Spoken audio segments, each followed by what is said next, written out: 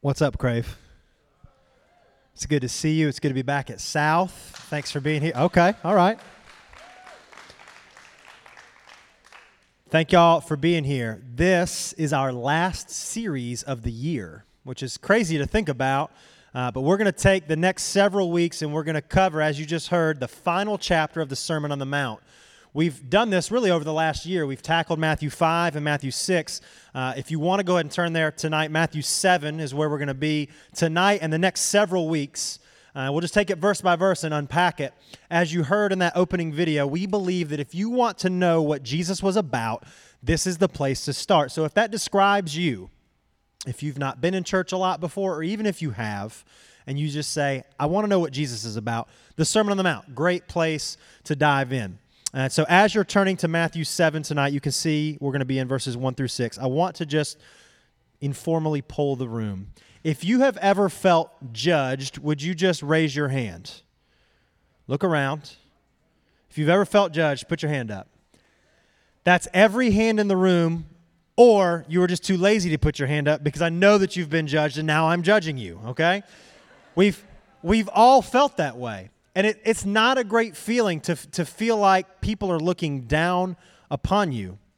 And this passage we're going to look at tonight, I think, speaks beautifully to this. And so I just want to read a little bit at a time and unpack it. So starting in Matthew 7 with verse 1, it says, "Do not judge others, and you will not be judged, for you will be treated as you treat others. The standard you use in judging is the standard by which you will be judged."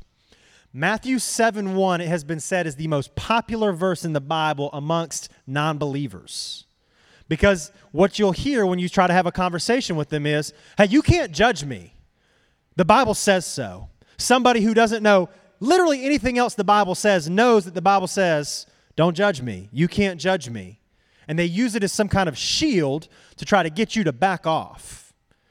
Because nobody likes feeling judged. In fact, this verse has gotten taken in so many different ways. There was a popular rap artist in the 90s. Anybody ever heard of Tupac? This is pretty old. Okay, all right, that's way more hands than I thought. Tupac Shakur famously rapped. We'll put a picture up for you. Back in the mid-90s, he wrote a song. He rapped. It said, "Only God can judge me." I am not endorsing the song, okay? I'm just telling you it exists. And this mentality has persisted for years and years and years. Only God can judge me, so who are you to try to speak truth into my life? Who are you to condemn me? Who are you to come at me? Only God can judge me. And we've all probably thought that at times. And if I asked you to think about how it makes you feel when someone judges you, it probably brings up a lot of different emotions, and you'll talk about that some in small group tonight. You'll have your chance to share. But I figured we'd give two people a chance to share how they felt when they were judged. I will be one of those people, and the other person will be Shrek. Yes, Shrek, the giant green ogre. You're familiar with them. They made a lot of movies. Most of them were not great, but the first one is pretty good. Yeah, I mean, it is what it is. Shrek, if you're not familiar, is a big green ogre. He has a traveling companion named Donkey, and we're just going to peek in a little bit on their conversation. You're going to see how Shrek felt when he was judged. Check it out. That last statement, like, this is silly. This is a children's movie. But there's something about that resonates with some of us. They judge me before they know me, and that's why I'm better off alone. Maybe you felt that way.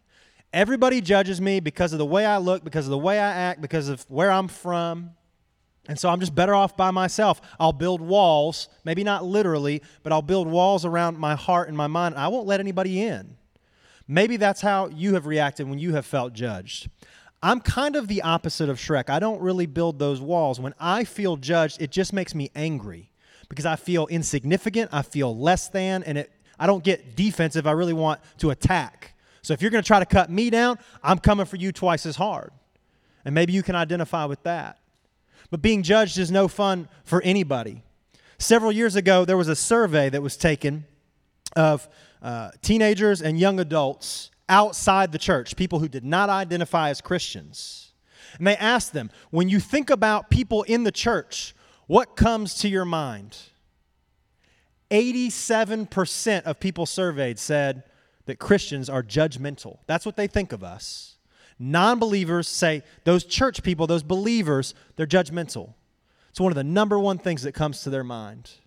And if that's what the world sees when they look at us, if that's what they think about when they think about Christ followers, that's a problem. And the reality is probably all of us have been a part of that problem. And this passage tonight I think is so helpful for us as we think about how we navigate some of those conversations. Before we dive too much further in, though, I do want to make it clear what we're talking about. Because it says don't judge, but we have to understand what that word means. Because actually, judging is good. If by judging you mean exercising discernment, utilizing wisdom. The difference in judging in that way, like using good judgment, versus being judgmental, there's a big difference in those things. Jesus, in fact, said we should judge. We want to judge correctly. If you want to jot a couple of these verses down, I'll back this up. John 7:24 says, look beneath the surface so you can judge correctly. Those are the words of Christ. In James 1:5, we're told we should ask God for wisdom as we try to navigate through some of these different things that we have to judge. It's important. Wisdom and knowledge are different. You know that. Knowledge, a lot of people have. Wisdom is the skilled application and the rightful application of that knowledge. We ask God to help us with that. And in 1 John 4:1, we're told, test the spirits. We should test and try everything. We should not just accept hook, line, and sinker everything that anybody tells us, including me. We want to discern. We want to exercise judgment. We want to really pray about things and test things. That's good. But what Jesus is talking about here in the Sermon on the Mount is stop being judgmental.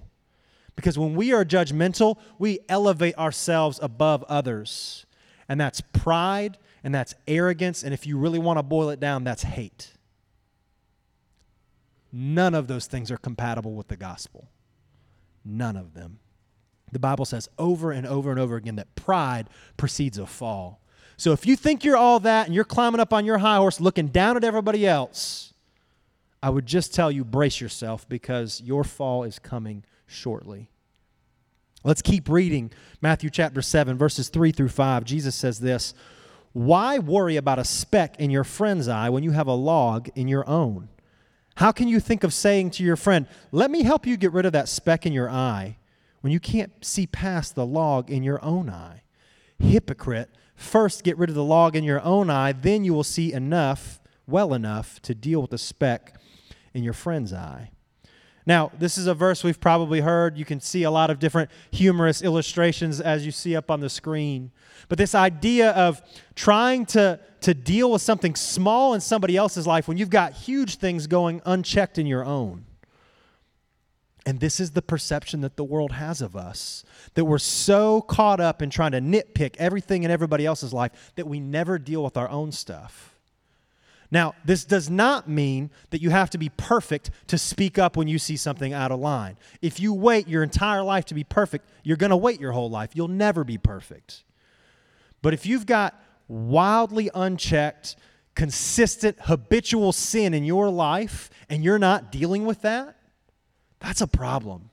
And before you try to go around and try to help somebody else with their own stuff, you really need to try to look within yourself. In the parallel of this passage over in Luke 6, Jesus actually continues and says that when we do this, when we've got this log in our eye and we try to help somebody with a speck in theirs, he says it's the blind leading the blind. And you know what happens? They both fall into the ditch. This is not good. This is not healthy. This is not what the life of a Christ follower should be. We have to deal with our own sin, with our own hang-ups, our hurts, our struggles, our baggage, whatever you want to call it. But we prefer to fixate on others because that's just easier. And I think there's two things we do. The first is we'll fixate on somebody else's sin that doesn't look anything like ours, right? So if I've never felt tempted to get drunk, like alcohol has no pull on my life, but then I see somebody who is struggling with that, it's very easy for me to go, how could you? How dare you? What is wrong with you? Because I don't struggle with that. So it's easy for me to judge them. Does that make sense? Is that tracking? It's easy to hate someone else's sin when it's never been a problem for you. And that's being judgmental. That's what Jesus is advising us against. But we'll do the exact opposite as well. We'll see somebody who struggles with the same stuff we do, and it's easier for us to condemn them than to deal with it for ourselves. So you and I may have the same exact struggle, but rather than doing the hard work of looking within and going to God in prayer and confessing my sin to Him and to others, I'm just going to beat you up for you struggling with it when I struggle with the exact same thing. And Jesus says in verse 5, hypocrite. That's a powerful word. This is the Lord of the universe. This is Jesus, the Savior, saying, when you do that, you're a hypocrite. Elsewhere, Jesus is talking with the religious people of his day, the churchgoers, and he tells them, you look like a whitewashed tomb. You look great on the outside, but inside you're full of death and rot and decay. Hear me say this. It doesn't matter how good of an act you can put on. You can fool me. You can fool your friends, your family. You can even fool yourself. You will never fool Jesus, and one day you'll stand before him. We've got to start doing the hard work of dealing with what's going on with inside of ourselves. And instead of fixating on somebody else, we deal with our own sin. Romans 2, Paul writes and talks about how we struggle with these same things. Check this out. You may think you can condemn such people, but you are just as bad and you have no excuse. When you say they are wicked and they should be punished, you are condemning yourself. For you who judge others do these very same things. And we know that God in his justice will punish anyone who does such things. So since you judge others for doing these things, why do you think you can avoid God's judgment when you do the same? We've got to stop trying to nitpick the sawdust in somebody else's eye when we've got a 2x4 in our own, especially when they came from the same sin. We're doing the same things. Now, how does this apply? How do we take this out of these doors and go live this? You should always ask that when you're at church, whether it's me or Pastor Perry or Robsy, like, what do I do with this? And we could get this really mixed up and think, all the non-believers in my life, I need to go and just tell them about their sin. No. This is something, first, we deal with ourselves. But really, I think this is something that Jesus wants us to deal with as a faith family. Look at verse 6. Verse 6 is tough. This is one of those verses it's hard to try to explain, but we're going to do our best because we're going verse by verse. Jesus says, don't waste what is holy on people who are unholy. Maybe your translation says, on dogs. Don't throw your pearls to pigs. They will trample the pearls, then turn and attack you. Man, that's rough. What is Jesus saying here? Dogs in the ancient Near East were not like your sweet, fluffy little puppy dog who sleeps at the foot of your bed every night. Dogs back then weren't pets. They were street scavengers who were rabid, and they would bite you as soon as do anything else. So it was understood, throwing something before that dog, that's a negative connotation. Same thing with a pig. A pig was an unclean animal that any self-respecting Jew would have nothing to do with. So Jesus is saying, don't waste your time over here doing that. Instead, we need to focus inside here. Now, is Jesus saying give up on non-believers? No, I don't think that he is, especially when you look at the rest of what he said and did. But I do think he's telling us we need to deal with sin inside here first before we try to go out and hold a sign and condemn and scream and get upset and cause a scene. We start with our own sin, and then we start with our communal sin as believers. Look what Paul says in 1 Corinthians 5. This is an interesting verse. Paul, writing to the church that he founded, says, it isn't my responsibility to judge outsiders, but it certainly is your responsibility to judge those inside the church who are sinning. God will judge those on the outside, but as the scriptures say, you must remove the evil person from among you. But see, we like to point at non-believers because it's easy to jump on them. That's not what we're called to do. We first deal with our own sin, and then we deal with sin amongst ourselves as believers. Think back to Cain and Abel, right? You've heard the story. Cain rises up and murders Abel. And then God shows up and says, where's your brother? And Cain says, am I my brother's keeper? Like, am I supposed to be accountable for my brother? The answer is yes. Yes. If I am living in unrepentant sin, and a brother or sister in Christ sees that, they do carry the burden to come to me and say, brother, you got this going on, and I'm concerned. Now, that's hard, and it's scary, and we shrink back from that because we fear losing friendships and being judged ourselves. But that's the call as the family of God, to be a family. Think about all the awkward conversations you've had over the years amongst your family, maybe even this weekend. Think back just to this year where you spent an extraordinary amount of time together. We should be a family of faith who can have those hard conversations. And that's why we don't go out and shout in the streets to non-believers. You can only say something as heavy and as hard as your relationship can withstand. Think about it like a bridge. You build a bridge slowly over time. That's your relationship, just the time you invest. Going and getting coffee, playing sports together, doing your homework together. And as you build that relationship, it can begin to take on heavier conversations. So you may talk about some of the kind of sticky topics of our day with your oldest, closest friends, right? Because you know them. Your relationship can withstand that. But you don't meet somebody and on day one just dive into the deep end. You don't have the relationship that can take that. That's why we need to build our relationships. That's why we think small groups are so important. That you open up, that you confess, that you share. And the goal and the hope is that that stays here, that we confess our sins to each other and pray for each other that there would be healing, James 5:16, and that there wouldn't be judgment. If this is not a place where we can come and be open and share our deepest struggles and sins, then we are failing as a church. Crave should be more than just good times and good music. This should be a place where we pursue relationship with Christ together. And again, we got to be careful to not go out and condemn the world. I'll phrase it to you like this. We'll put it on the screen. Don't expect non-believers to live like believers. You just can't. When you go and have that conversation and you're like, well, the Bible says, they're like, who cares? I don't even believe the Bible. First, we got to deal with our own sin, and we got to stay within the faith family and deal with things. And then we build relationships and have conversations with those folks. Because the truth is, Christ is coming back, and Christ is the righteous judge, and he will deal with sin. Let's put Romans 14 up on the screen. Again, this is Paul writing. He says, why do you condemn another believer? Why do you look down on another believer? Remember, we will all stand before the judgment seat of God. For the scriptures say, as surely as I live, says the Lord, every knee will bend to me, and every tongue will declare allegiance to God. Yes, each of us will give a personal account to God. So let's stop condemning each other.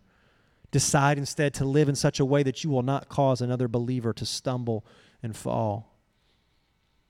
We confront sin lovingly. Ephesians 4:15 says we speak the truth in love. And if all you ever do is one side of that, you miss it. If it's all love, everything's permissible. But if it's all truth with no love, you become legalistic and hurtful, and you wound people. This does not say don't have those tough conversations. What it says is don't condemn people. Just because somebody sins, just because somebody messes up, we don't kick them out. If we only allowed perfect people here at Brookwood, there'd be nobody here, not even to preach the sermons. Grace, forgiveness, love, redemption, that is what the heartbeat of our faith family should be. But unfortunately, we get caught up condemning and being judgmental, which is not what Christ modeled for us. We won't read any of this, but you can jot down the reference. In John 8, Jesus is confronted with a woman who's been caught red-handed in sin. And what happens is these very religious, judgmental people want to murder her because according to the Old Testament, they could do that. They want to throw rocks at her until she dies. What a way to go. And they're pressing Jesus. They're pressing him. They say, let's do this. Shouldn't we do this? And Jesus says, yes, but let the first stone be thrown by the person who has no sin. Let the person who is righteous be the one to pick up and throw the first stone. And yeah, then we'll get her after that. And nobody picks up a stone. Nobody throws a rock at this woman because all of them are confronted with the fact that they have sin in their own lives. Now, don't miss this, and I missed this for years in this story. Do you know the one person in that crowd who actually could have thrown a stone? It's Jesus. Jesus would have been perfectly justified by the law because he had no sin, to throw that stone. But he didn't do that. Everybody left, and he says to the woman, does no one accuse you anymore? She says, no. He says, then neither do I. Go and sin no more. He doesn't give her a free pass and say, cool, all right, keep doing what you were doing. Go and sin no more. It's a call to change. It's a call to transformed life. It's an invitation into something better. He does not condemn her, doesn't approve of what she's doing, but lovingly he confronts her with the truth. And that's something that we've got to get better at doing. We want to love people. Now, I try to give you guys resources around the things we talk about. I want to recommend a book to you. It's by one of my favorite authors. It's called Everybody Always by Bob Goff. The subtitle is Becoming Love in a World Full of Setbacks and Difficult People. I just want to read you a quick quote from the book. It's from the first chapter entitled Creepy People. Know any creepy people? Don't raise your hands. They could be sitting beside you. Bob Goff says this way, find a way to love difficult people more, and you'll be living the life Jesus talked about. Go find someone you've been avoiding and give away extravagant love to them. You'll learn more about God, your neighbor, your enemies, and your faith. Find someone you think is wrong, someone you disagree with, someone who isn't like you at all, and decide to love that person the way you want Jesus to love you. We need to love everybody always. If you're riding around on your high horse of being judgmental, tonight's the night to check that out and just be done with it. Repent from your sin. Deal with what's going on inside yourself and walk out these doors a transformed person. I'm going to invite the band to come back up. We're going to sing one more song. And this is a great time. If you want to sing, by all means sing. It's a great song. But this is a chance to reflect on what we've been talking about. The lyrics of the song we're going to sing in a minute talk about being set free. And it's possible that's really just what you need tonight, is to be set free. Remember, we need to stop looking so much at the small things in other people's lives and deal with the big stuff in our own. And you need to hear the good news of the gospel. Romans 8:1 says there's no condemnation for those who are found in Christ Jesus. We can be set free in him. So check your judgmental attitude. Look within yourself and just ask God to show you, what do I need to deal with? What do I need to confess to you? What do I need to possibly confess in small group tonight? How can I stop being judgmental and start being a person of love? Would you set me free? That's my prayer for myself, and that's my prayer for you as we go into this last song. Let me pray for us.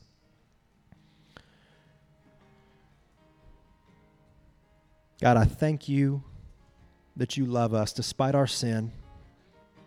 You know every wrong decision we've ever made and ever will make, and yet you still choose to love us. Would you set us free from our condemnation and judgmental attitudes? Would you help us to love our neighbor as we love ourselves?